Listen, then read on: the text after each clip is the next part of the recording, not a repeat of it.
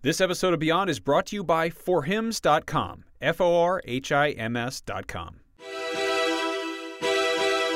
Do not underestimate the power of PlayStation.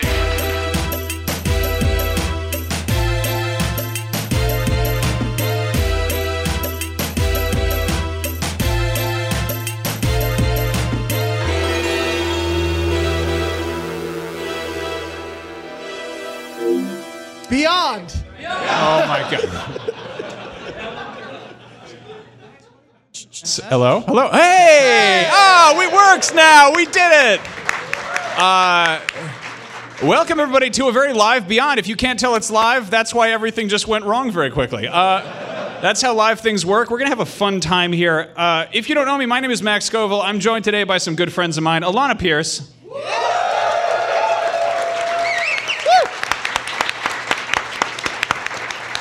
Zach the Whistler Ryan. What's up, everybody's golf?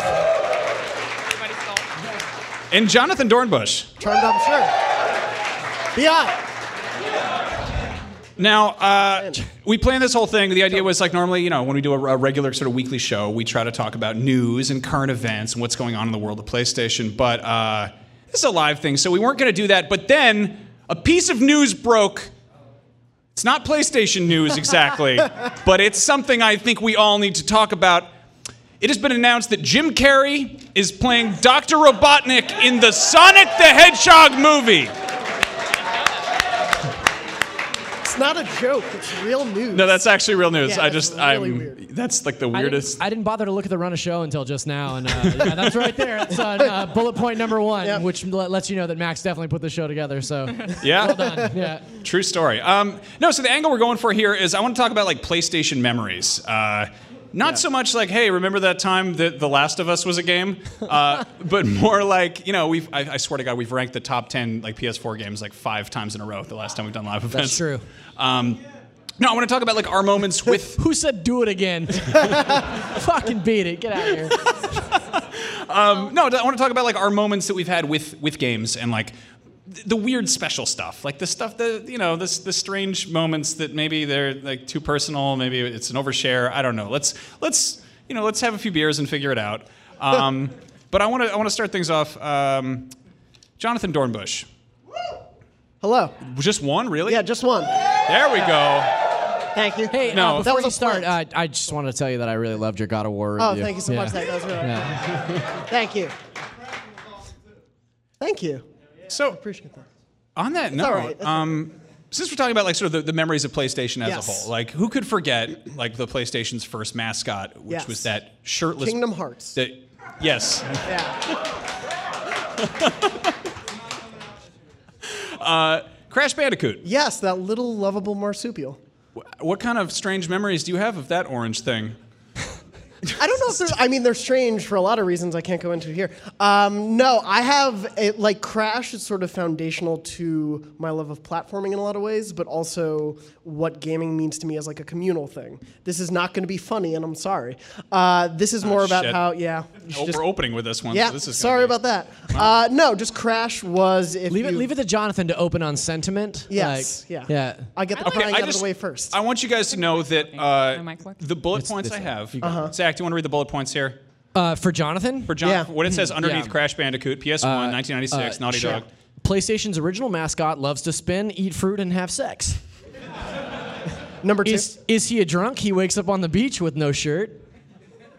I figured like Jonathan would go in and delete that and write whatever he was going to write. But Yeah. So this is No, how we I like plan that. this show. it I should was be really said, like, it doesn't seem like something Jonathan would write. Yeah, I know, right? It's really strange. it should be said that we were all supposed to write in our like descriptions of our PlayStation memories and such, but turns out we just didn't do that. So Max just went hog wild on Yep. the old PlayStation memories. So we've got a lot to share with you. this Placeholder evening. text. Yeah, it is. It's the Beyond equivalent of TKTK, but Lauren Ibsen. They're memories but, yeah. you might not know you had. Yeah. Yeah. But no, Crash for me, playing on the PlayStation 1, I've written about this on the site a little bit, so you may have read it. Playing Crash was my mom's favorite series of games, and so we would play them together. We'd pass the controller back and forth every life or every level, and that was sort of one of the first times I really got into a game and really got into the idea of like I can collect everything in this game. And it was really with encouragement from my mom, and she loved that series so much she collected every single gem. When she would 100% the game, she would just delete the save and restart it for each of the 3 crashes. She was obsessed with them. I can't really speak to why, but she loved them so much, and that really started gaming for me as a social thing, as a thing that I share with my friends, a thing that's important to me on not just the level of I enjoy playing these, but they matter to me to the relationships I have.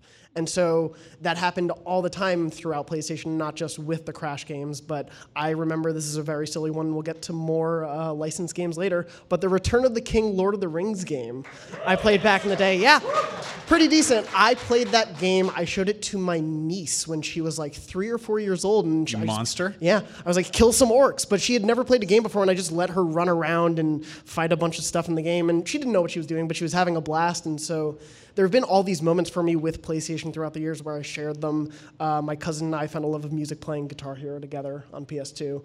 So it's just, Crash was sort of like the first time that ever happened for me, and I've continued to love gaming with friends, with coworkers ever since. So I've always played games with my mom, but she had a lot of trouble with dual sticks. Like she has a lot of trouble moving a camera and moving at the same time. And I recently played Crash Insane Trilogy with my mom at a convention, and she picked it up super quickly because she didn't have to worry about that. And we were doing that same thing. This is just last year where we were swapping a controller and my mom was playing through Crash. And I think that's one of the best things about it is that it's very difficult in a way that if you're playing with someone, you get really invested in the challenge that is Crash. You're like, oh, you can do it. Oh, you were so close. And you're supporting each other, but at the same time, it's really easy for anyone to pick up. And I think that's kind of what makes Crash such a good PlayStation icon, is the idea that it's wholly accessible, but not so much so that it is a kid's game. Like, I think anyone who says the Insane Trilogy was easy is crazy. Like, it was insane. It was very difficult. And I think that's just such a lovable thing about Crash. Yeah, there's a level of difficulty to it that if you want to explore and get every single gem and crystal and do all the death routes and everything, there's a lot in there. But if you're just someone who wants to play along and just try to get through it as an enjoyable sort of thing, you have that option too, which I love. So I think it's really interesting and totally apropos that you chose Crash as your memory, because Crash is so emblematic of PlayStation in general. And Crash is kind of a dichotomous character, right? Like the first game is sort of derided now, but the trilogy itself is held on these sort of lofty heights. Yeah. And you did our review for the Insane Trilogy last year. How has Crash aged, and what does the reskin, like the remaster of that game, what does that impact have on you and your memories of like those original games and playing with your mom? Yeah, so it was amazing when I played through the Insane Trilogy for the first time. It felt like, oh, this is what I remember playing those games as. Like, this is what my memory holds those games up to. And obviously, it looks so much better than those games do. We have comparisons that our lovely producer Barrett has made that show you just how different the games looked back then. Barrett's so good. He's great. Yeah. But the muscle memory kicked right back in, and it did bring me to a sort of emotional place, having played those games so much with my mom, where it was like this foundational thing for me where I had to like take a moment and I was like, oh, I remember going through the level this way, and oh wow, I remember us getting stuck on that jump 30 times. And those sort of memories came back because I think there's such a repetitive nature to the challenge, not in a bad way, but it takes so much like timing and trying and failing to get those jumps correct.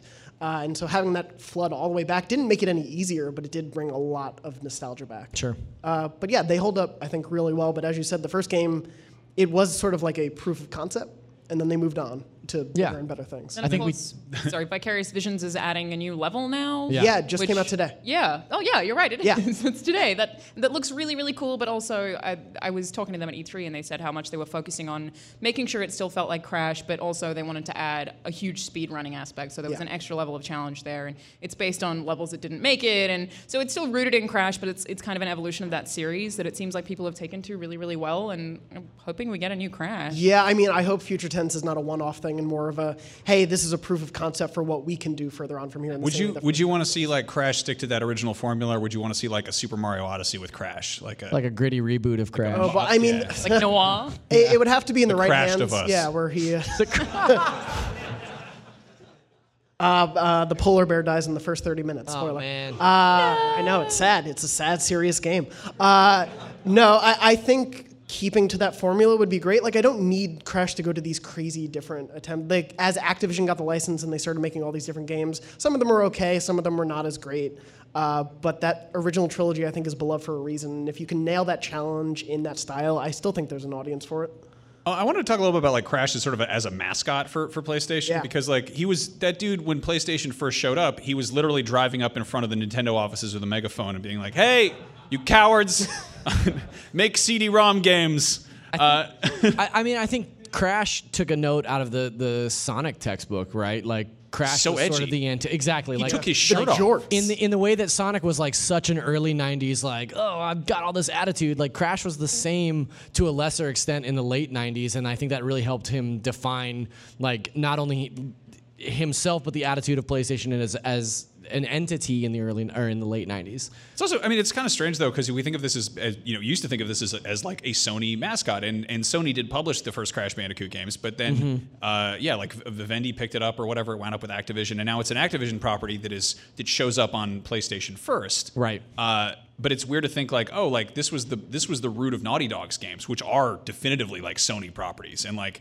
Crash led to like Jak and Daxter, which led to Uncharted, which led to Last of Us, and I think it's so cool to like look back at this awful orange animal he would not be allowed in a convenience store with how he's dressed, and then you look at The Last of Us and you're like, oh wow, video games have grown up. Yeah, it is sort of a total mind F to think about like where Naughty Dog started, like what they. Well, I don't know how. Can I say A fuck? mind I don't know. F. A mind fart. It's a mind fart. But no, it blows my mind to think that Naughty Dog started with this sort of rudimentary platformer, and now they've created some of the most like cinematic and narratively driven and emotional games of our generation. Yeah. So, Well, and it's great you see the parallels. Obviously, they've stuck together for so long, but that and Spyro with Insomniac, and where we're seeing Insomniac now, and also where they've been Very with the serious. evolution. Spider-Man's going to be super gritty. Yeah, just super dark. Yeah, but just in terms of the post-apocalyptic. evolution of their gameplay. I heard the polar bear dies in the first That 30 too. minutes of Yeah. Spider-Man. Yes. Yeah. I'll stop making serious points then. No, it's fine. Oh, no. I was joking.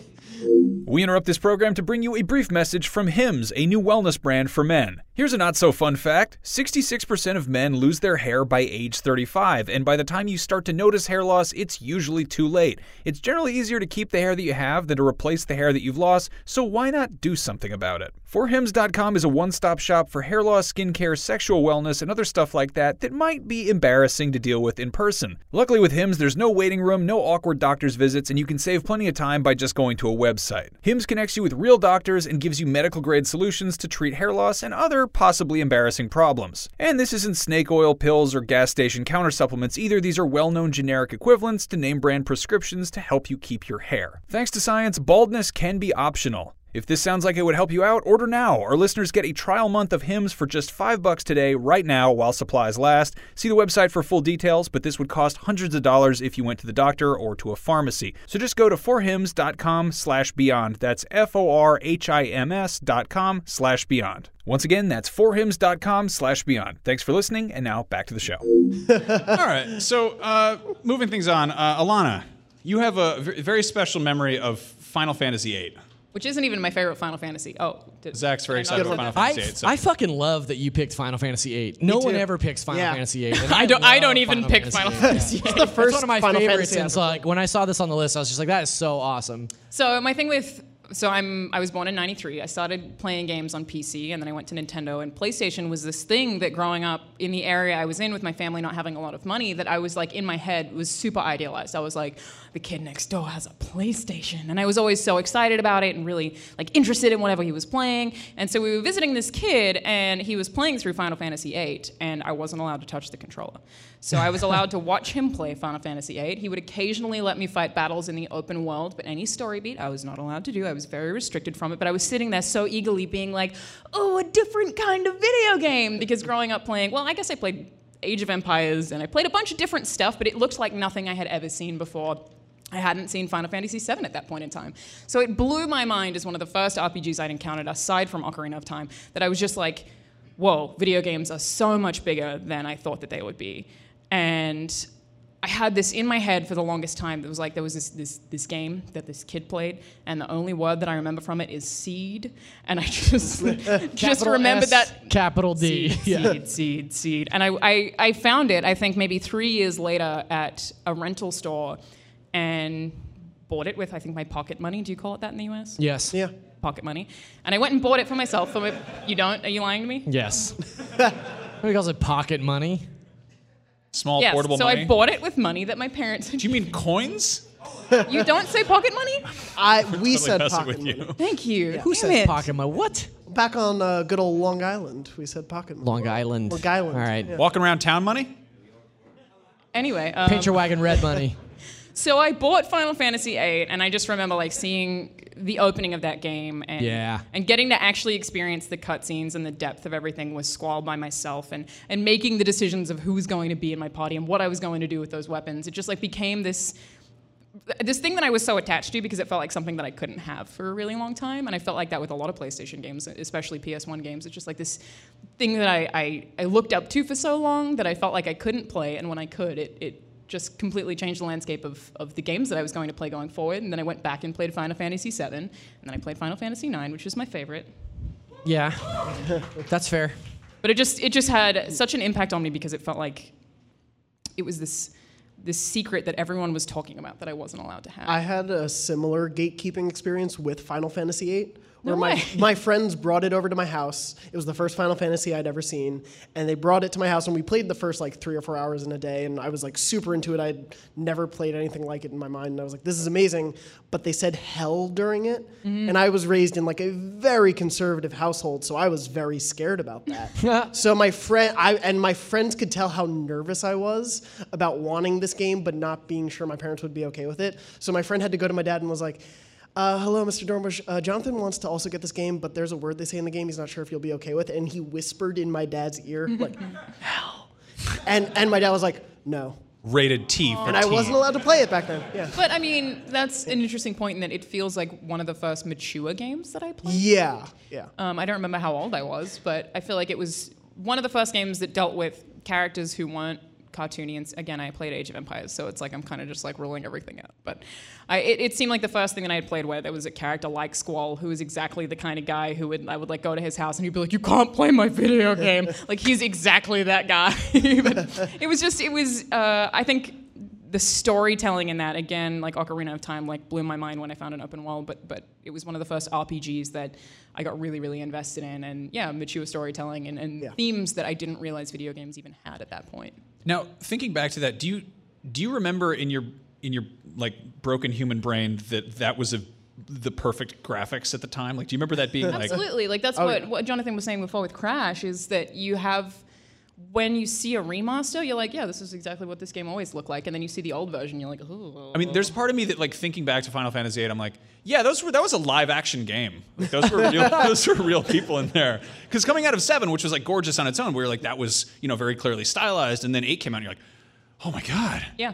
that's like a real fur coat. You can see it. I know that That gun you're- is definitely real. I know that Totally you're going to makes talk sense. about you've got spoilers. Max is going to talk about his experience with demo discs, but That is spoilers. Nobody was expecting Sorry. demo discs. No one ever expects demo discs.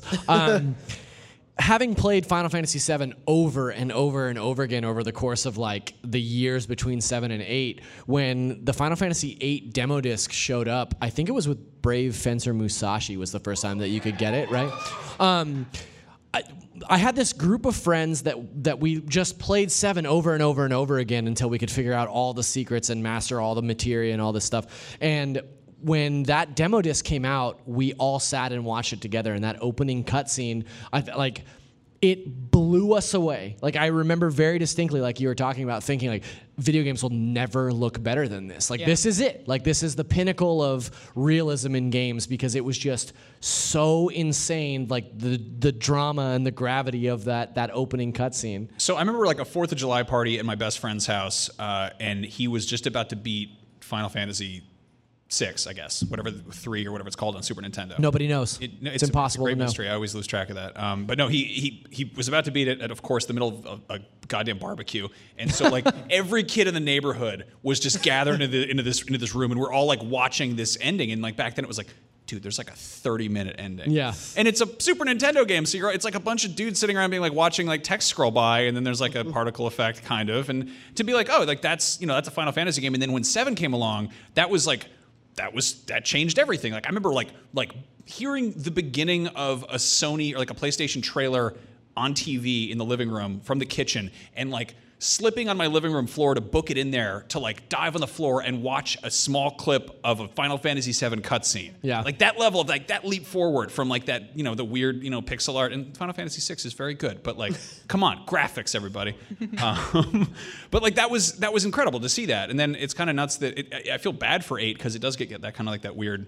Well, I mean, so 9's my favorite, but obviously 9 goes back to looking really cartoony, and I love that about it because it's like this cool fantasy game where you're with these heroes that seem like comic book characters who have tails, and it's kind of ridiculous and very. I want to say it feels like a giant version of Disneyland almost. Mm-hmm. It's just it's so sweet. Whereas 8, and you're totally right. Like it felt more serious than the other two in the way that it looked. And you're right. Like I feel like at that point in time, I don't remember. I was very young, but I feel like I would have just been like, "Whoa, it's never getting better." I mean, we poured over screenshots in EGM. Like we obsessed over this game for months when it was coming out. And I remember Final Fantasy VIII launched on 9/9/99, which is the same date that the Dreamcast launched. And it was this with that price tag, no less. Exactly. Yeah. It's very expensive. It was this big discussion. Like, well, which one are you going to get? Are you going to go all in on the Dreamcast, or are you going to put your money on Final Fantasy VIII? And we were definitely in the Final Fantasy VIII camp.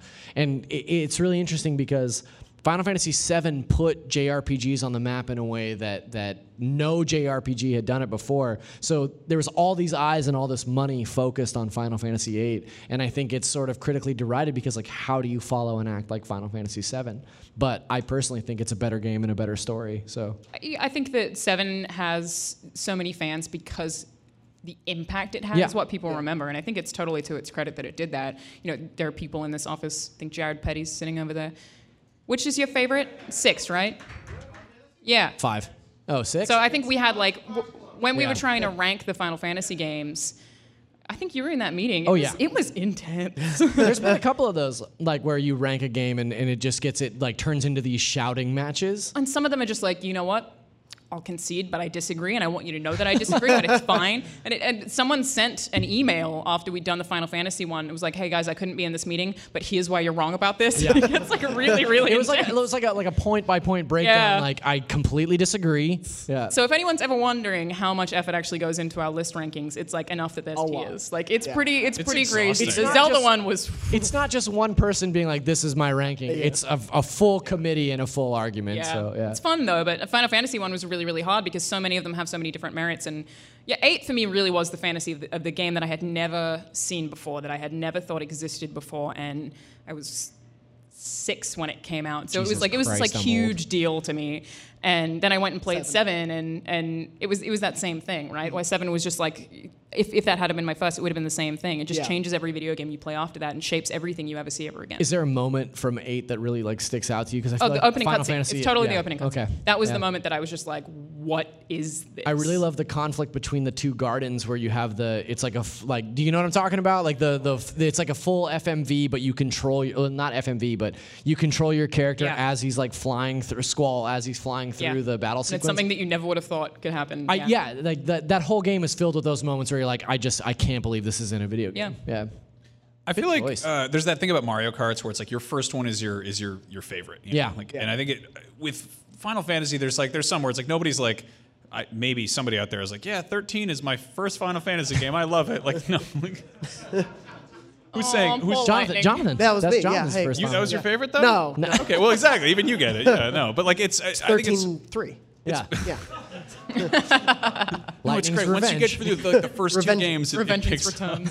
But no, it's also kind of like Beatles albums. Like there's a stretch where they're just like, you can't pick the best one. It's just, it comes down to personal taste. And I don't know, do you like goofy spiky hair? Or do you like I like the idea of like if we had way more time and this was a very different show, that we would just kind of like sort the Final Fantasy games into the D&D morality ranking. Yeah. You can just do that. Final Fantasy VIII is like, chaotic good. Yeah. Yeah. Ooh. Yeah. Mm-hmm. Yeah. That is a different conversation. There's something you touched on.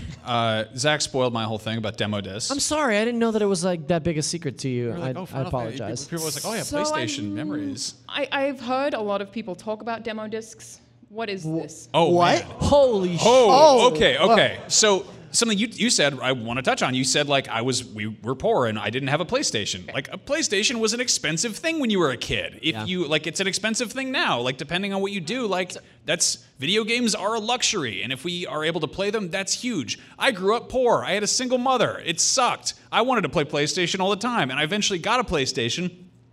But games cost money too. And then I was kind of like, oh, well, shit. So I played the shit out of demo discs. So I know what they are, but how do you get them? You buy a magazine. Yeah, Yep. they came with It was PSM. crazy. Yeah. OPM. Interesting. Yeah. Or you just would come up on them. Weirdly enough, there is, I think it's like archive.org has in-browser emulated demo discs. I'm not even joking. Jesus. Oh, wow. Yeah. So I booted one up. It doesn't run very well on a laptop. So but in Australia, we got free games in cereal boxes.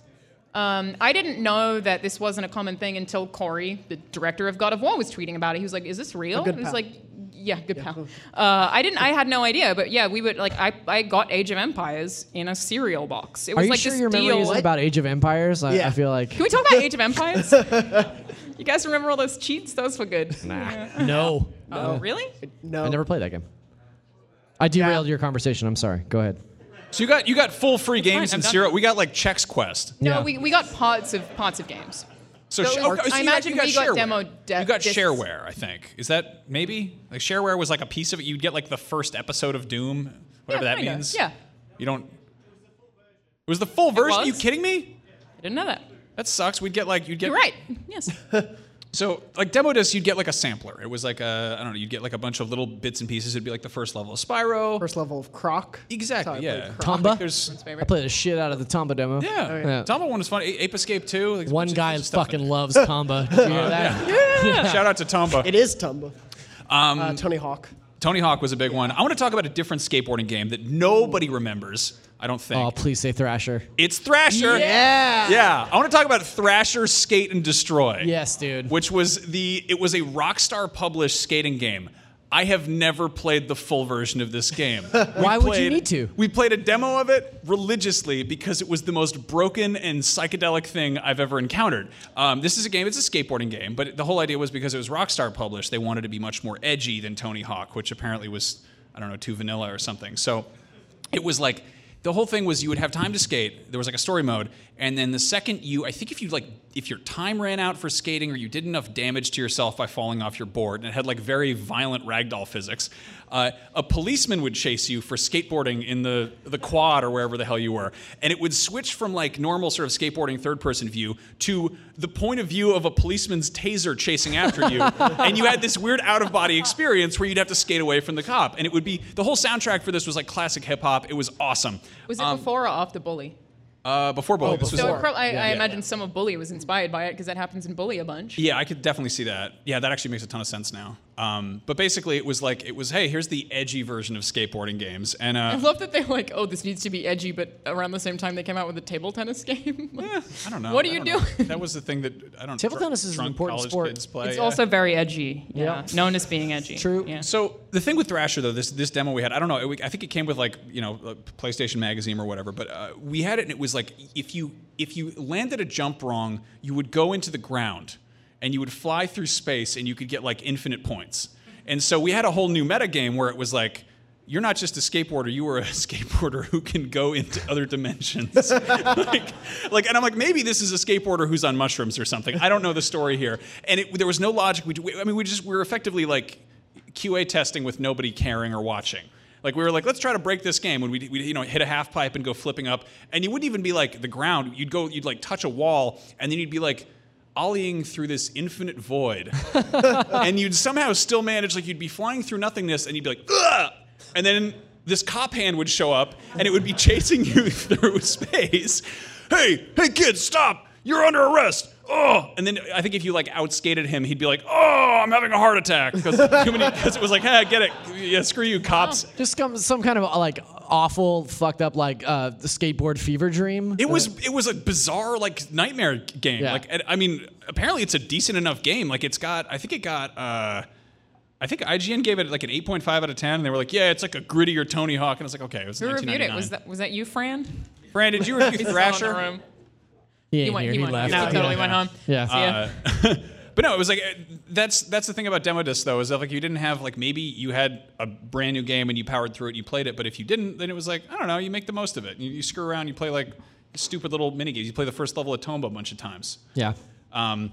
Yeah, I think demo discs are really they're wonderful, and it's bizarre now to look at them because if you're broke, there are free to play games. Yeah. You can get a lot of mileage out of those without actually having to shell out money. And there's PlayStation Plus where you pay the price of one game a year and you get a bunch of free ones that maybe you want to play. I mean, a lot of my favorite gaming memories as a kid because my family didn't have a lot of money, in a way that like every game someone else was playing, I was like, what is this? And I played a lot of games that I had gotten from rental stores. Like we just rented them for a small period of time and then I play them, and they'd often have someone else's save on them. And I think that's the thing that I kind of miss, in a way that I would sort of learn something about someone else based on what the name was that was attached to their save file and the things that they had done and the choices that they had made. And that's like a thing that we just kind of don't get Who anymore. is this ass? What does he care about? It was really sweet, and you could also just like jump around people's video games, and it's also one of my worst memories ever is someone deleted my save file on Mario Tennis 64, and I was on the final tennis match. I don't know how you quantify that. I was very upset about it, but it's kind of like a thing that we don't have anymore, is that ability to sort of investigate what someone else had done via their save file. Or I think that's the root of some of what got people in like Let's Plays or streams and stuff, is like it's still that sense of being like on the couch, or this is almost like kind of like voyeuristic aspect to it, of like, oh, how does somebody else approach this problem? Yeah. But end of the day, it's like video games are like they're very strange little personal experiences where you burrow into this other world and you are suddenly an orange bandicoot with no shirt. Well, I think like demo discs were such a specific time and a place too, right? Like that doesn't exist now. The idea of an actual demo has only recently been kind of brought back to the limelight. Mm-hmm. For a long time, we just didn't have demos of games. But I like, not unlike you, I remember getting demo discs in PSM or OPM and playing through them and just being completely enamored in the idea that you could play an hour of one game and decide whether or not you wanted to investigate it further, or if it was good enough, like you just play the same thing over and over again if you were bored. Like, or if it was terribly broken, whatever. Yeah. I miss that aspect of demos so much because I've bought and had so many amazing experiences because of a demo, whether it was a disc or I rented a game from Blockbuster for a week, but something of that nature of like BioShock's one of my favorite games of all time. I wasn't going to play that game. It's a good game. I wasn't going to play that game until I played the demo, and I was hooked immediately and had to go buy the full game. There were so many games before that I played on demo discs. That's how I experienced Tony Hawk for the first time. All those games, and it's sort of like you should play Thrasher. It's better. Thrasher. Got an 8.5. It should be great. No, there's definitely I want to say like the best demo disc, which is Metal Gear Solid 2. Metal Gear Solid 2 is good. I argue that the demo disc for Metal Gear Solid 2 is like a top 5 Metal Gear game. So, it's just like it's just a riddle wrapped in a conundrum. That's like, just ground zeros. Yeah, that's true too. It's what do you get the start of the game with the demo disc? So it was like a weird kind of. It wasn't even the full tanker mission, but it came with Zone of the Enders, and everyone's like, Hideo Kojima's making a game about robots in Mars. That's cool. And then they were like, it comes with the first part of Metal Gear Solid 2, and everyone's like, get to the store. We need to get this right now. And at this point, I had a PlayStation 1, but I didn't have a PS2. So my best friend had his PS2, and we spent the entire summer of 2001 just doing the worst things in that tanker.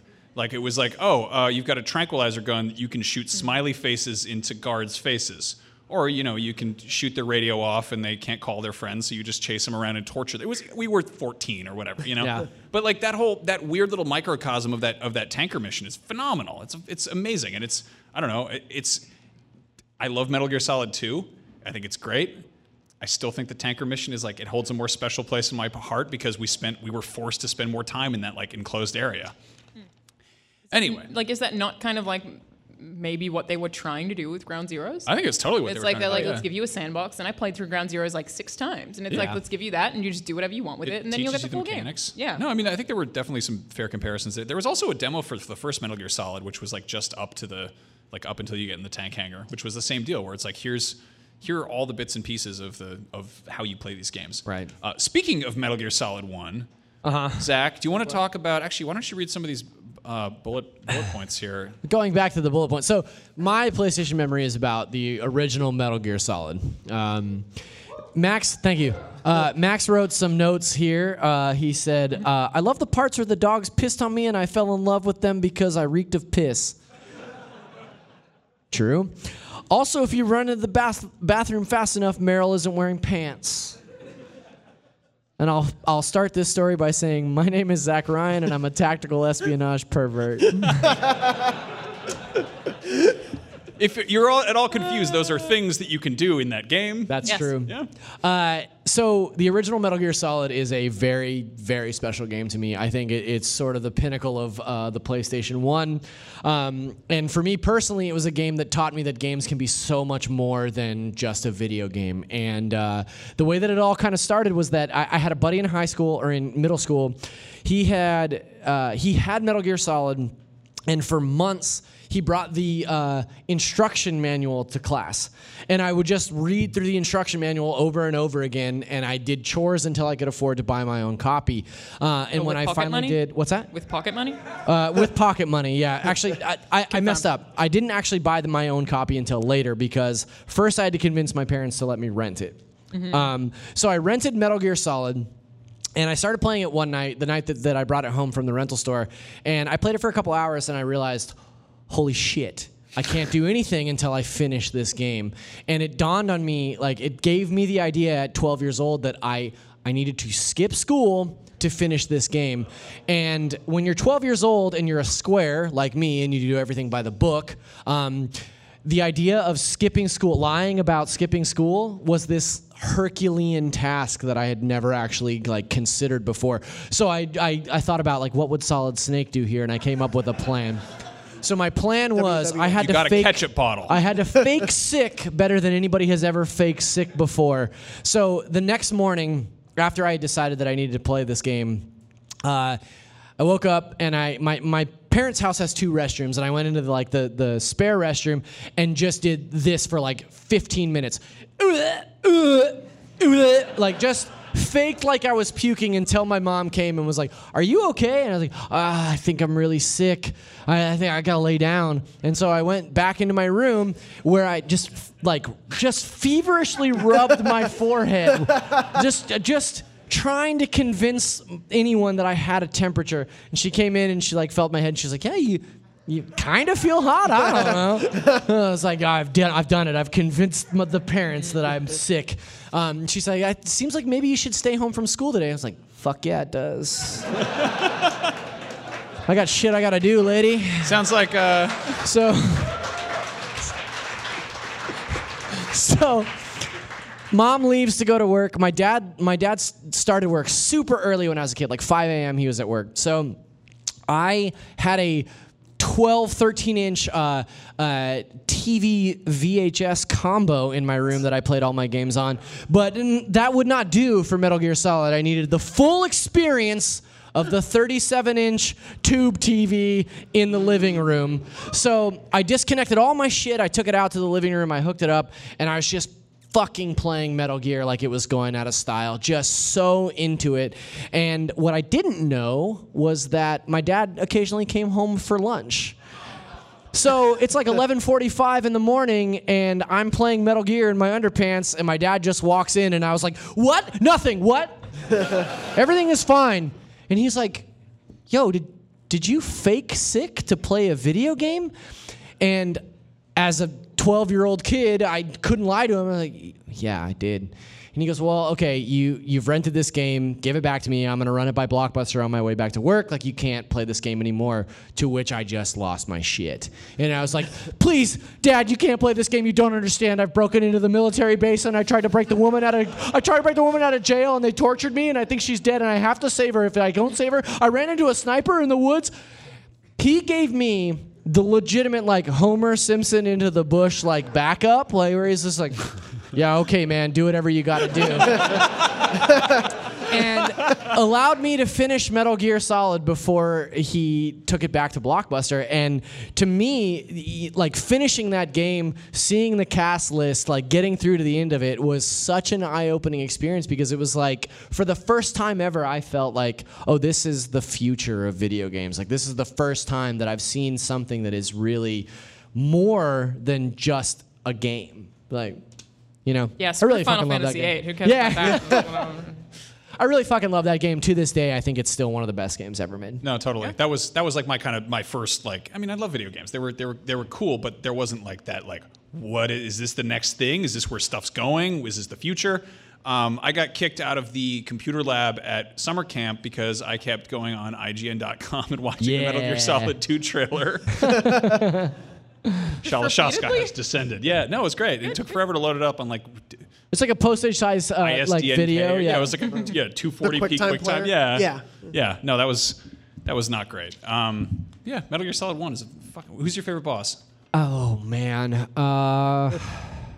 Revolver Ocelot is not without his charms. Like the first Revolver fight. I think my favorite boss is Sniper Wolf in the snowfield. That cutscene at the end when you defeat Sniper Wolf and she talks about her past and Snake just shoots her in the head at the end of it was something that was a moment for me that was just like, I fucking can't believe this is a video game. Like, this is so absolutely insane that I'm watching and playing through this story in a video game. Like, it's a lot. It's pretty intense, and you can get the foxes to the wolves to piss all over you. Yeah, they sure do. Really? Yeah, I'm with you. I spent the whole summer beating that game over and over again and just reeking of wolf piss. So Nice. yeah, it was great. Yeah.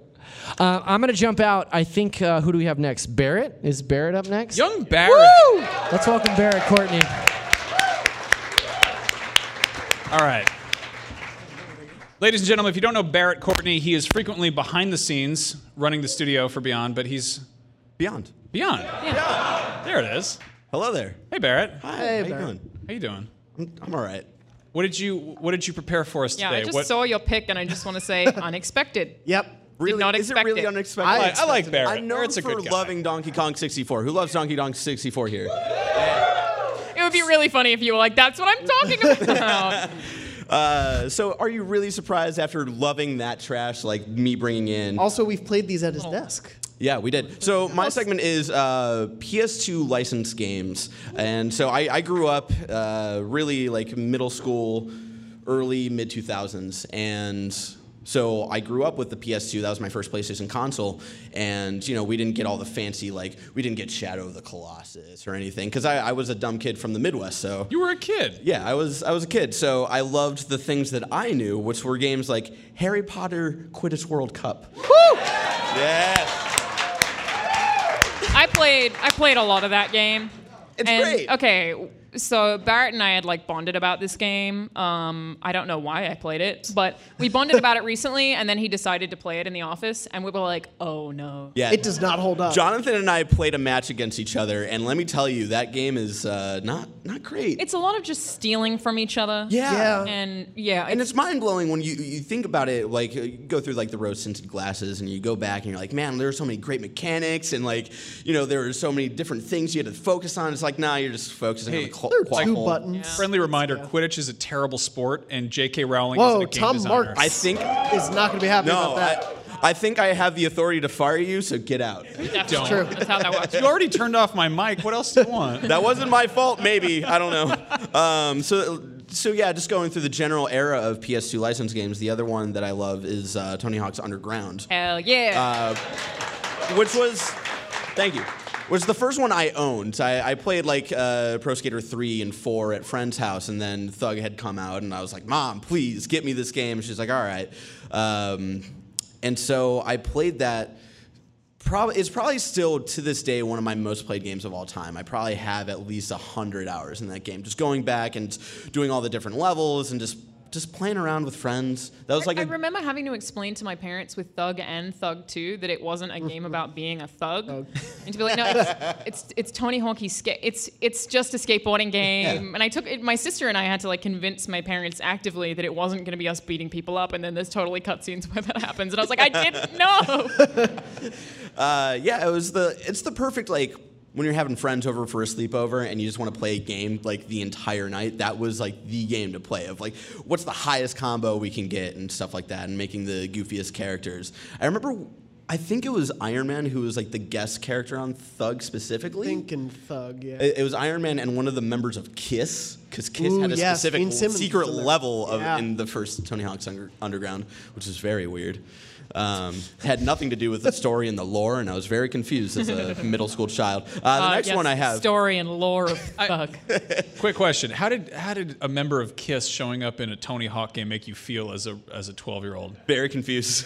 I remember just being uncomfortable as hell about Yeah, Kiss. I was uncomfortable. What is- It was like this 70s? band, and there was no one at the concert. It was just a concert just for you. Oh while my you God, I skated just around. remember that in my yeah, head right now. it was I had super that, like, weird. oh, God, It that was was a just bad you level. skating around. There was no one, and Kiss is just playing. You're like, all right, I guess. Like, I guess I'll just skate around while they played. Do you think Kiss paid them or the Yes. other way around? Like, who paid who for that inclusion? Get to Kiss the bottom paid of for this. that. I maybe. want y'all to go down deep into the internet and find this. Or out Tony for Hawk's us. just a big fan of like Ben. Maybe. Just that Yeah, one maybe. single. Maybe. It's a deep cut for Kiss. The next one I have is a classic, Bad. which is, like I have my story with my mom didn't really know much about games, but she knew Grand Theft Auto, and she knew I was not allowed to play Grand Theft Auto. So yeah, middle school, early or like late elementary school, no, but I was able to convince her on Simpsons Hit and Run. Because she loves Simpsons. That was like her show, and that's like the show that she got me into. So she was like, okay, it's like a dumb Simpsons version of it. Like, okay. And then I'm running around as Bart hitting everybody and hitting the Bumblebee Man and all that stuff. And they're doing really weird stuff with Mr. Burns is like investigating and spying on people. It was a really weird story. I would take a remake of it though in a heartbeat. Well, when that game came out, it's one of the first games I remember being hyped up. Like, sure, I played Thug and I played Quidditch, and I remember like being like, "This is cool." But I remember like that was one of the first games, aside from Final Fantasy, that I remember kids at school being like, "Yo, have you played Hit and Run? It's like GTA, but there's donuts," and everyone just kind of losing their minds. Like it was. People loved that game. And I played it. I was able to borrow my best friend's GameCube a few years back when I was living down in San Jose, and he had Hit and Run, and I got to play Hit and Run for the first time, I guess, in like 13 years. And it was like, there are some aspects definitely that don't hold up just because it's the PS2, GameCube, Xbox era, but it was still like, man, this is definitely a gem for this generation. So we were lucky to get it. Because, the other Simpsons games, like Road Rage, were not great. We don't talk about those. We don't talk about those games. There have been a lot of really bad Simpsons games. Yeah. I think is that the best one? Yes. Hit and Run without yeah. doubt, Yeah. right? Yeah. What about Tapped Out? Get out! No, No. I don't have the patience to even talk about that. And then the next game, really quick, before we get to the main like big one that I really love. The one that's surprising to me. Yes, is Star Wars Battlefront 2, the original one.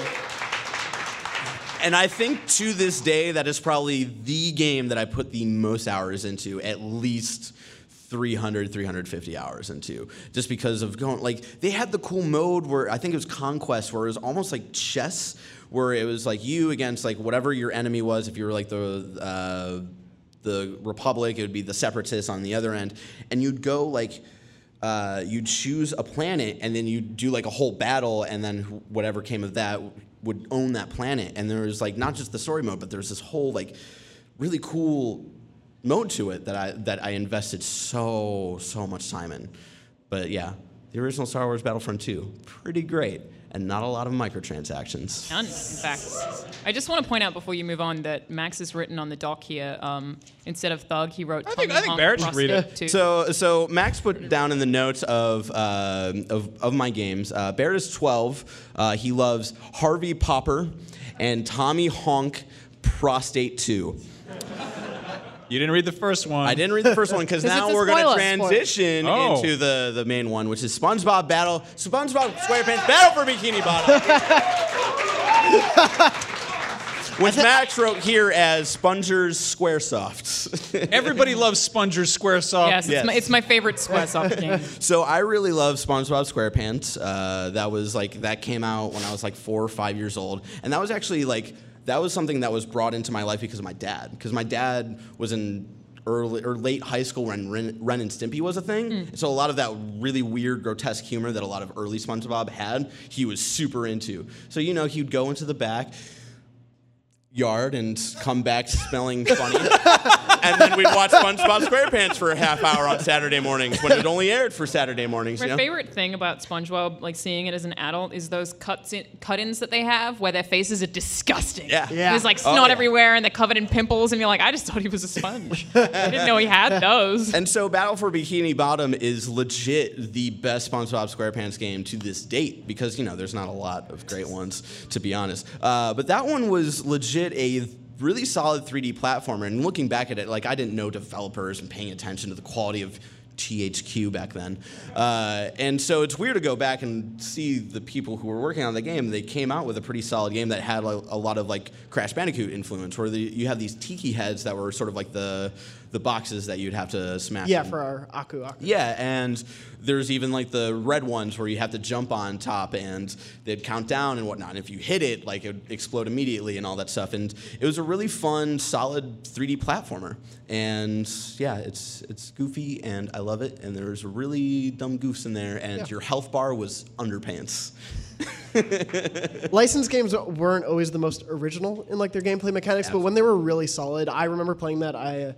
My cousins had Battle for Bikini Bottom, and so I never owned it, but it was that sort of thing where I would be like, hey, when are we going to see the cousins again? Because I really want to play it. It was at a time where my parents were like, you have enough games, we're not going to buy any. I'm like, are we having dinner again at Thomas's? Yeah, we got to go. Come on. I loved playing that game. And it's sad because, a lot of these games, we can sort of pick up on Steam or something, and I did a lot of investigative work today specifically for Battle for Bikini Bottom because we have a library of a bunch of old school games of PS2. I did investigative work. You were just looking up a game you like. We have our sort of library of old school games, and I swear I go in there every other day to look for Battle for Bikini Bottom, and we don't have it. We have the other 3 on the PS2, which have are I ever all told there. you the definition of insanity? Yes. I was worried that I messaged Barrett at 9:30 this morning, and I was like, hey, I'm going to need you to capture an entire playthrough of Battle for Bikini Bottom. We need it for B-roll. I can't find any good clips online. Yeah, and I'm glad you do that every day, I guess. That's crazy, but whatever. And I looked up because I was like, okay, maybe we can bring it into the office. Maybe I'll just order it on Amazon. And right now, the Amazon pricing for the PS2 version of SpongeBob SquarePants Battle for the Bikini Bottom is $80. Yeah. GameCube, $100, and then Xbox, $40? It was very weird. Maybe, I don't know why that's less rare. I might have some insight onto this. Mark Medina, who had to actually take off early, unfortunately, but who helped organize this whole thing, informed me that is a huge game for speedrunners. Yeah. It is in the top 10 speedrunning titles. Which is very weird. Is it the only licensed game on there?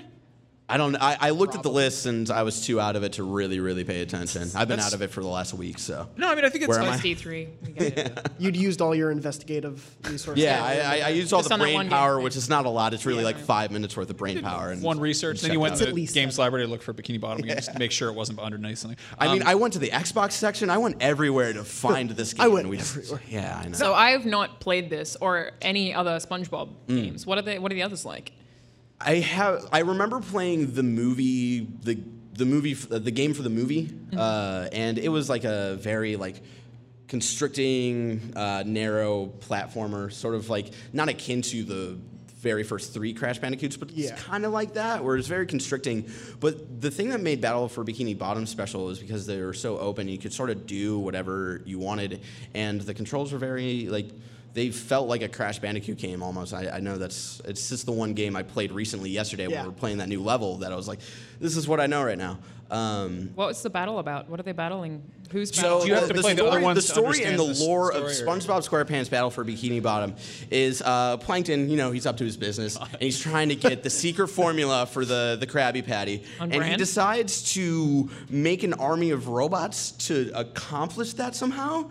And at the very beginning, I think it's the first cutscene, he's got a switch that says the robots work for me or they work against everybody, and it somehow gets switched to the other thing, and then the robots just go insane and attack everybody. So Plankton's in trouble and everybody's in trouble. And then there's the big boss fights for every sort of world. There were 3 worlds and then levels for each one. And at the end of one, there were the big robot versions of SpongeBob, Patrick, and Plankton. Yeah, it was really weird. I don't know how they organized and they're like coordinated that well. Of like, hey, we know these characters somehow, and we're gonna create huge models of them in our robot forms. So yeah. Inspired by Evan Gillian, I see. Yes. What? I love that you just gave a synopsis of a SpongeBob PS2 game to a room full of people. Thank you all. It's very on brand. For humoring back.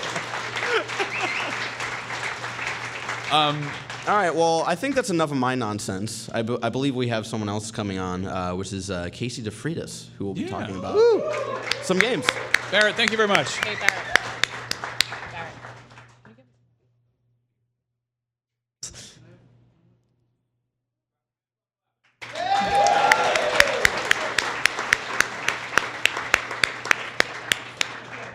Hi, Casey. Welcome. Hello. I hope I didn't hit that table too hard.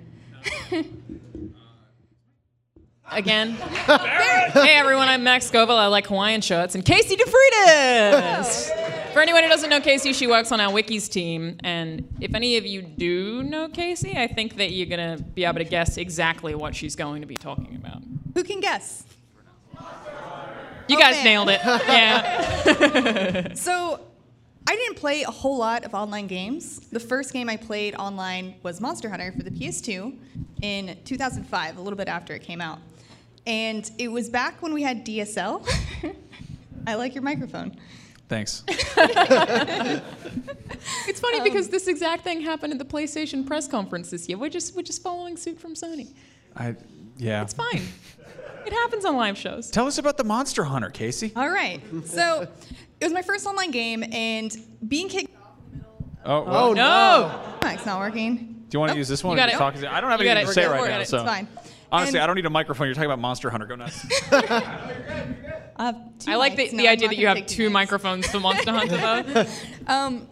If any of you have played Monster Hunter, some of the fights could take 30, 40 minutes long, and getting materials was really difficult and time-consuming. So getting kicked from an online battle was terrible and awful, and I hated it.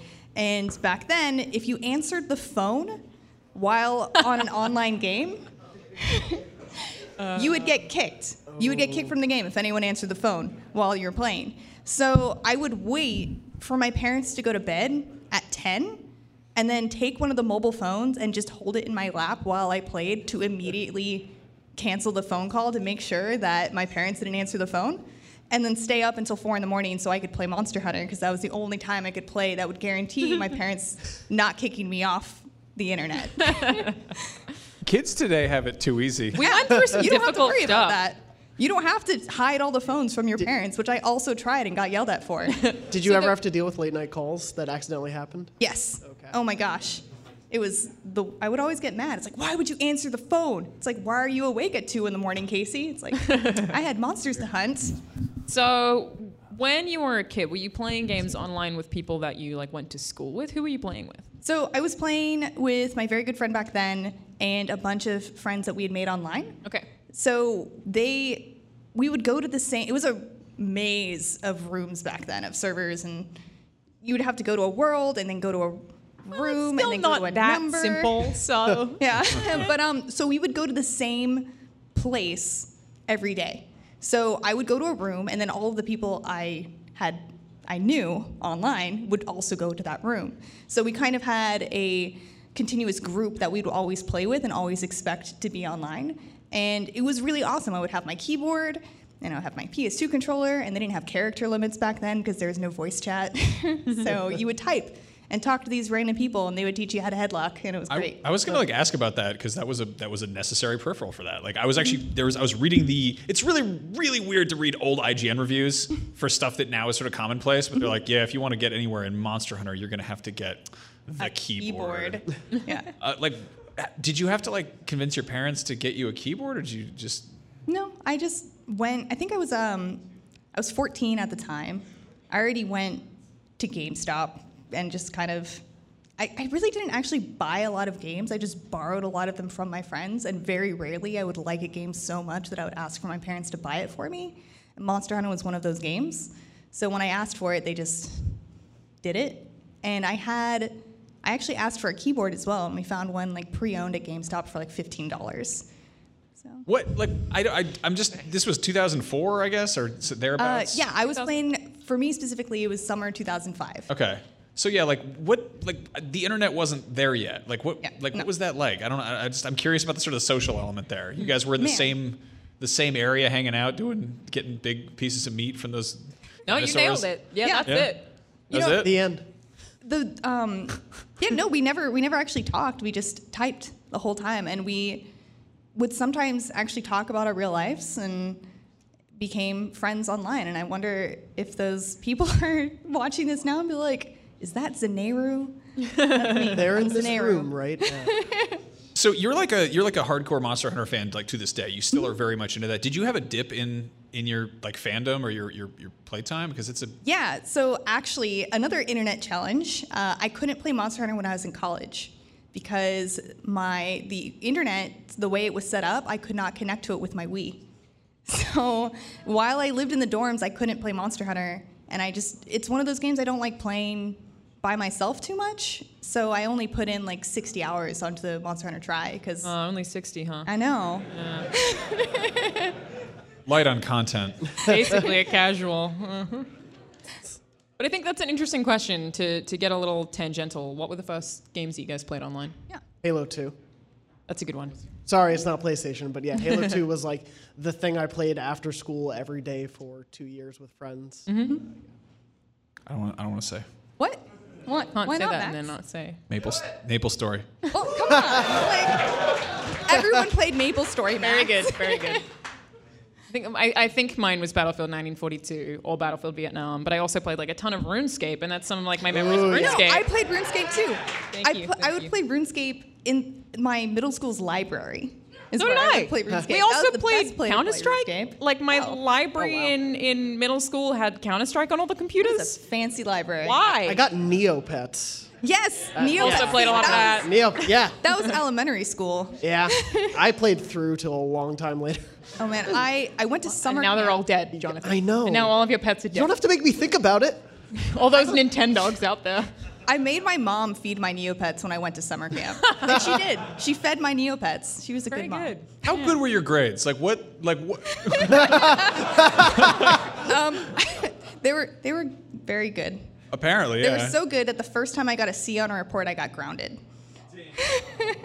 I had a very similar thing happen when I got a B on a no. report card. My parents basically took away my games for like a week. Oh my They gosh. were very upset, yeah. Well, I mean, one thing that my parents did that I really value is basically video games my reward for finishing homework. And that's the thing that I've spoken to other parents about. Like sometimes parents will come up to you at PAXs and be like, hey, my kid plays games. I'm just here because they're here. I don't really know what I'm doing. And my parents always were like, well, if you finish your homework in time, you can play video games. And I really appreciate that. And I think there's like such a good reward system in that parents can kind of pass on to their kids. Is like, don't use it as a punishment to take them away. Use it as a reward to give them a video game. And it super pays off. And there's so many headlines right now about Fortnite. Yeah, So many man. like, children are playing too much of Fortnite and it's violent. It's like, oh, wait, no, it's not. It's actually super cartoony. Oh, but we're mad. Yeah. They're playing too much. See, I had rules.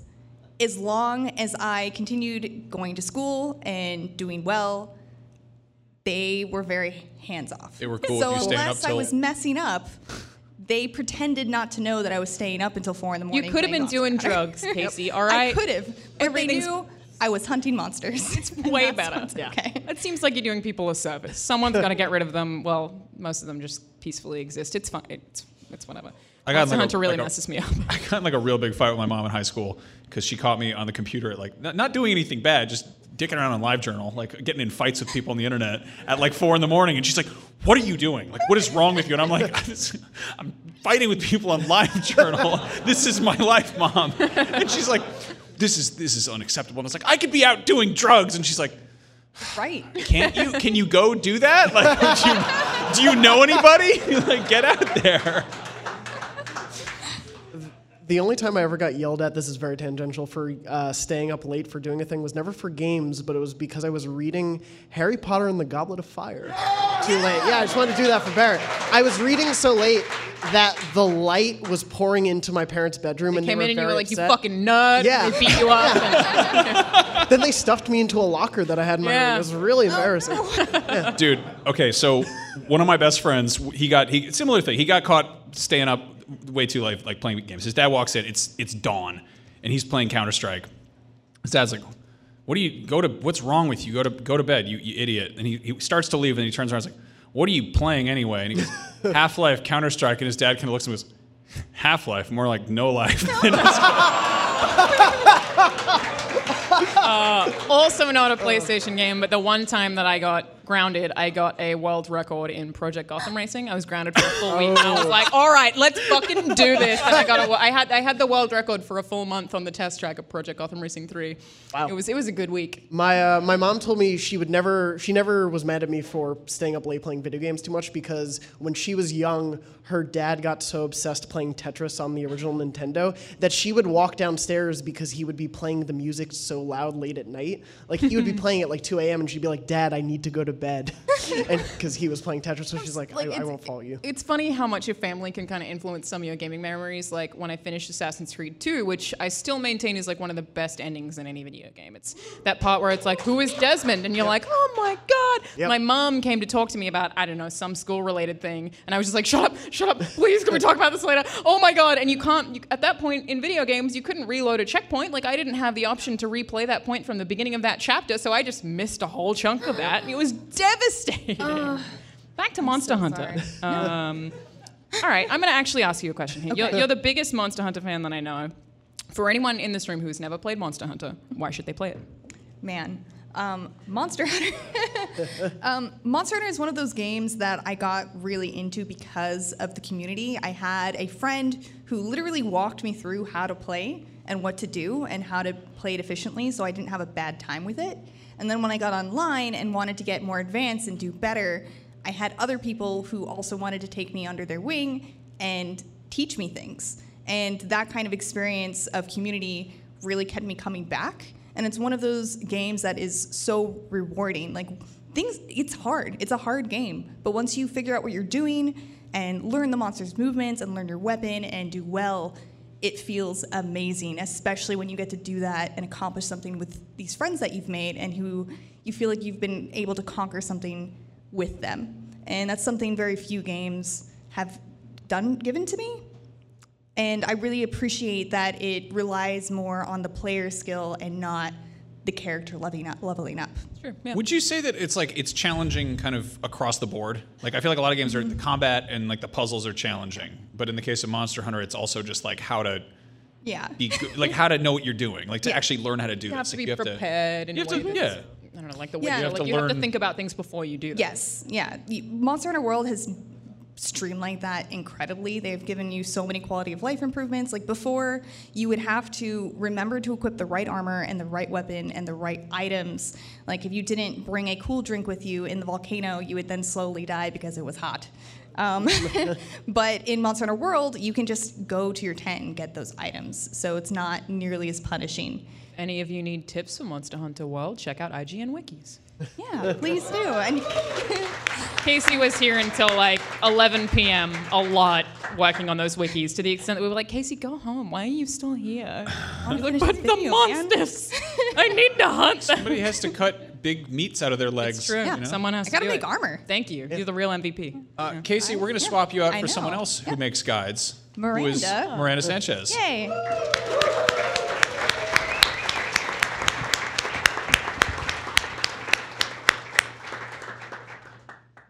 Keep clapping.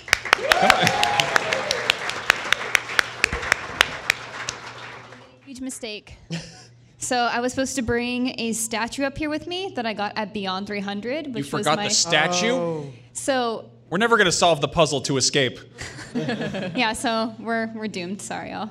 Is this It's gonna be a Resident fun Evil? thing. Is that what's happening No, right now? so for those of you who don't know, that I was a fan at Beyond 300 and later got hired here at IGN, which is very exciting. Succeeding Andrew Goldfarb, being a fan at Beyond 200, Rest I in believe. peace. Yeah. And so just carrying on that tradition. And so I won a Twisted Metal statue at Beyond 300, and I have it on my desk still. I just kept it. I don't like Twisted Metal really. I don't like clowns that much. But I just kept it because of the sentiment. For context, Miranda, you're like... I watched a documentary on Sanrio the other day, and they were describing like exactly what kawaii is. Mm-hmm. And I'm like, oh, that's Miranda. I understand it now. Yeah. I didn't know you had a Twisted Metal thing on your desk. How many Pikachus are on top of that? It's actually nestled between some of my angry Pikachu, so I also like collecting when they look really feisty. And so, like, specifically those Pikachu, it's between those. Did you want the Twisted Metal statue? I have to keep it. It's like an obligation at this point. It's a curse. That too. So we brought you up here to talk about your memories of Twisted something. Metal! Twisted Metal! Tell us about your favorite Man, Twisted that's Metal great game. stories. Do you like it when the clown's head is on fire and he kills the people with his truck? My favorite part. How did you know? But you do have a very beloved series that you're going to be talking about. Yes. You can Jonathan, talk about it was too, that cough Jonathan. Okay, intentional? just Anyone got any stole guesses? it. Kind of. Jonathan coughed. Spyro the Dragon. It's Neopets. We can talk Very about disappointed Neopets. in I'd all be of you. down. It's Kingdom Hearts. Yeah.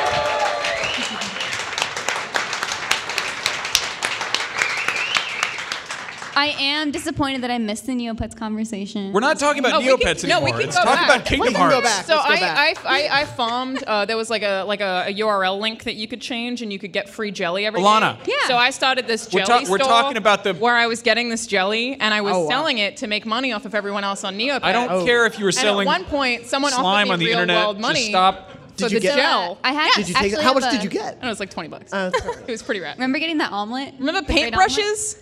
Okay, Super potato all right. counter? This is not. This Okay, is. wait. People are literally leaving. I can. Wait. No, he's just got a camera. Never mind. This is still related to the PlayStation console. On the PS2 in 2005, Neopets: The Darkest Fairy came out for. Why are we talking so about? so there is a Neopets game for PlayStation. Wow. Which I was like, was it PS2 or PS3? And like, oh, it still counts. Well, I did want What to talk. was that game? The Darkest Fairy. What was it? It was a Neopets game. Like what did you do in it? You took on the Darkest Fairy? Do you know? Do you know how hard it is to get me to say, "Can we talk about Kingdom Hearts"? I've always wanted to hear you say those words. This guy didn't have the rainbow brush, am I right? I mean, getting the lab map is hard, but you know, it's fine. Kingdom Hearts. So I have here in my notes. Yes. It all Miranda. began with Sora on the Destiny Islands. Can you still do? You made a video for us one time where you just gave Where I a synopsis. explain- I Did can- that have any cuts in it? Not when I spoke. Right. Yeah. So the goofs Jonathan that they managed made to like before it. explain literally the entirety of Kingdom Hearts, seemingly I without went a into script. a fever dream. No, there was no script. It was incredible. Thank you. And people in the comments were script like, is wow, his he heart. actually knows Kingdom Hearts. I don't remember recording it. But It was Wow. bad. yeah. It happened. Miranda, tell us about Kingdom Hearts. All right, so it's my turn to talk about Kingdom Hearts. Sorry, Jonathan. Please It's be okay. quiet. No. I actually was really excited that I got to bring it up because it's something I like to share with you too because you are such a knowledgeable fan and I know a lot about Kingdom Hearts, but not nearly as much as you. So my memory specifically is what got me into the PlayStation family. When I was in elementary school in 4th grade, I really, really wanted to play a Final Fantasy game, but I only had, at that time, my parents were really big on Nintendo systems, so we only had those, and then eventually went on to get an Xbox, and it was great, but I was like, but I want to play Final Fantasy.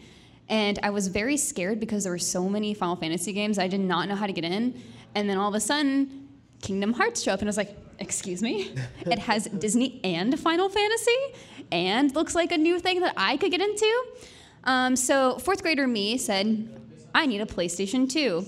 So at our 4th grade school festival, we had an auction, and someone had Kingdom Hearts and a PlayStation 2 on the auction. And then I was just like, I need to win this. But I'm a 4th grader with no money. And so I just jotted down the highest number I could. How? And then I won. You committed fraud? Wait, Miranda!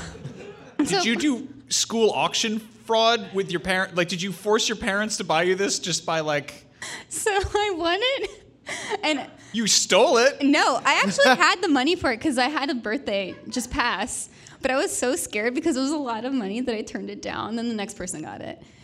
But then that summer, I still bought myself a PS2 because I saved up all my allowance and I worked really hard. And I said, Mom, Dad, I want a PS2.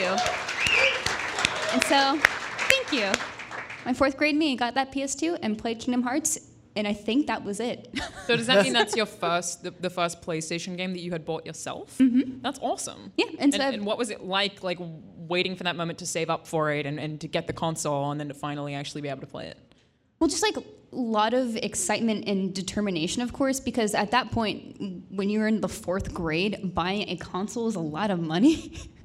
Yeah, dude, that's good finance. Yeah, I think I think I just bought it like used or somehow. Like my parents, of course, helped a little bit, and I think that just the reward of like buying your first console is just like such a powerful experience, right? And of course, it's for a game that I've just so desperately wanted to play, and then of course I played through all of it and cried and watched the cutscene for Simple and Clean forever. Just would have it on while I was doing homework and just be really happy. And then sometimes at work now, like now that we have new Kingdom Hearts stuff happening, like I just put on the playlist. I'm just like, oh. Yeah, I did that too with that game when I got it for Christmas with PS2 was the first game I played. My whole family was downstairs, like getting ready for dinner, doing all that stuff. I brought the PS2 up to my room, plugged it into the TV, started that game up, watched the opening cutscene with Simple and Clean, and was like so floored, and my mind was blown that I just hit reset, let it play again, reset, and I did that like 20 times before I actually even started the game. I was one of those people who, and I would say the same as you, where it's like I'm not the biggest Kingdom Hearts fan, but that's because like I'm not writing fanfic and like creating like weird sexual haven't played characters. every But I extra like game those out. games. What I do in my free time is my decision, Alana. I'm not kink shaming, it's fine.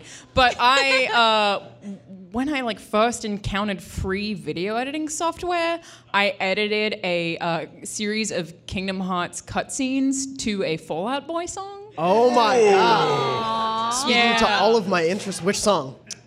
I don't remember, and I don't know if I still have that video. Like, I kind of want to see if I do, really but that's wanna the see first that time that I ever remember doing video editing at all.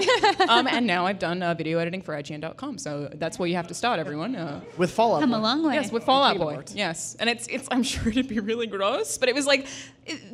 Probably The bad. thing about Kingdom Hearts is that it's incredibly pleasant while also being incredibly heartfelt, and I think that a lot of games I had played prior to that tended to be gritty and dark and serious, or very, very heartfelt, or very, very upbeat. And I feel like Kingdom Hearts does a really good job of making you care about the characters and of presenting some themes that are kind of serious and characters that are going through some stuff while also still being really, really happy and fun. And I think that's a very difficult balance to strike that 1 and 2, I think, did beautifully. I haven't played all the 10 of the other ones that they have, but I'm sure those are great too. Yeah, and so like, that's the thing is like, while you're playing this game, it takes so long to get through, especially for me at a young age, they become your friends. And I thought like Donald was great because he's just a duck, but I didn't really care about him that much because he's a bitter duck. And then when he was my mage, though, I was like, now you're a great duck. Yeah. And then Goofy, I like Goofy because the Goofy movie, and Goofy had his own stuff going on, so he was already good in my book.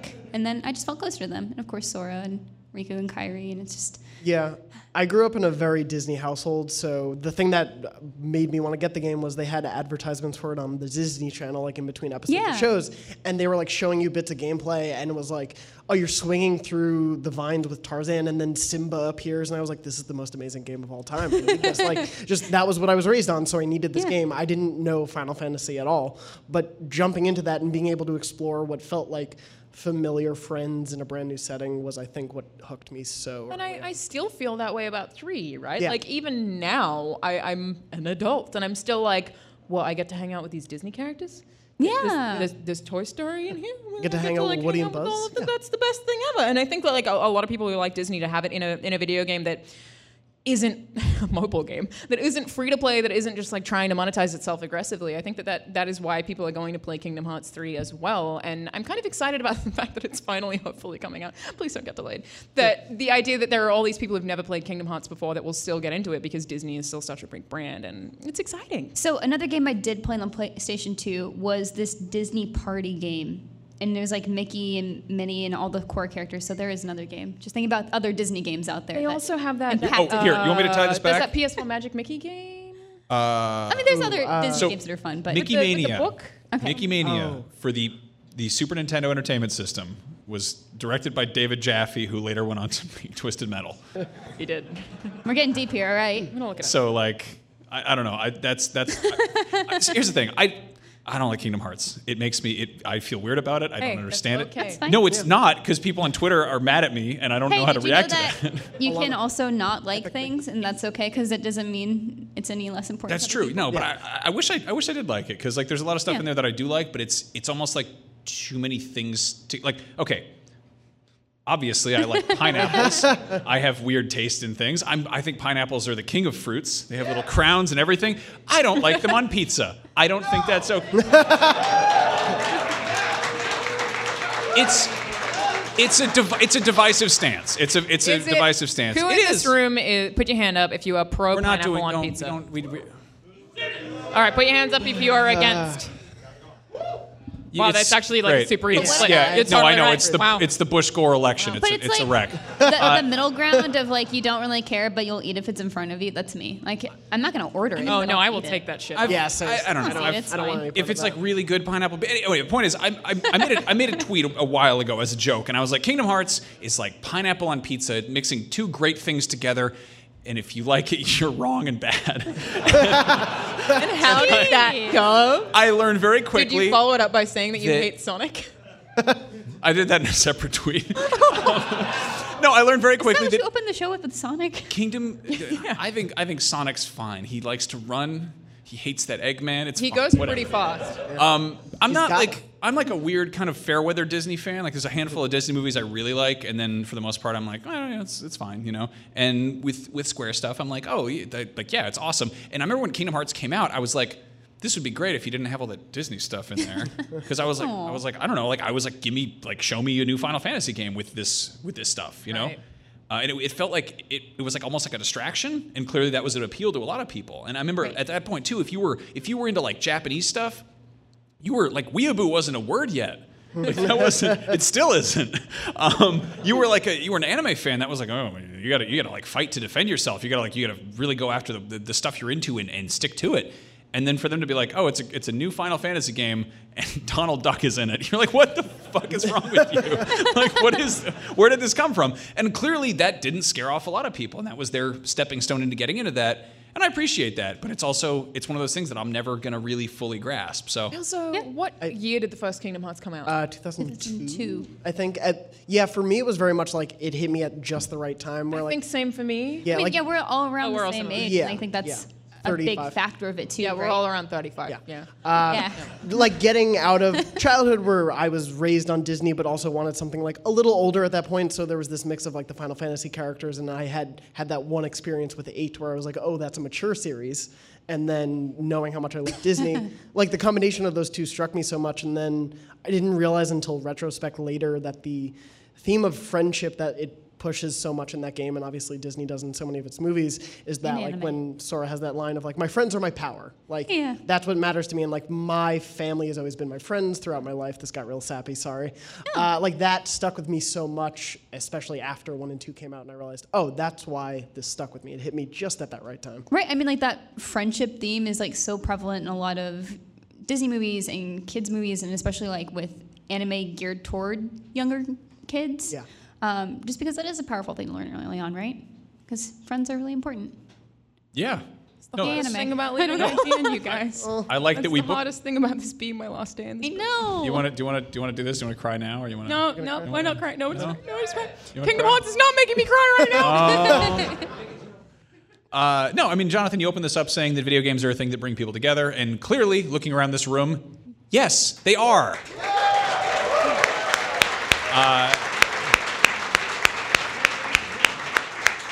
And I mean, you know, we don't always agree on which games are best or which should have Kingdom Donald Hearts. Duck in them. But Kingdom Hearts. Also if he shows up in Metal Gear, I'm all on board. It's going to be great. Yeah. Finally, we'll have something in common for it. But no, I mean that's the magic of them. It's a wonderful kind of it's a medium that wraps people up and draws them in, and then you go and you turn to the person next to you and you go, holy shit, did you see what just happened? Or let me tell you about the thing that I did, and you bond with people, and that's awesome. And it's so cool to see a room full of people who are all here gathered around because they love video games. So thank you all so much for coming by and for hanging out with us. We're going to open things up for a Q&A in a second, but this is the end of the recorded section. So yeah, thank you to everybody who was up here. Jonathan, Alana, Miranda, Zachary, Barrett, Casey, David, Stephen, Robert. He's just making up names. Beyond! So... yeah, I guess, I don't know, Beyond, that's it. Beyond. Beyond? Beyond! There we go. Beyond! The power's going to your head.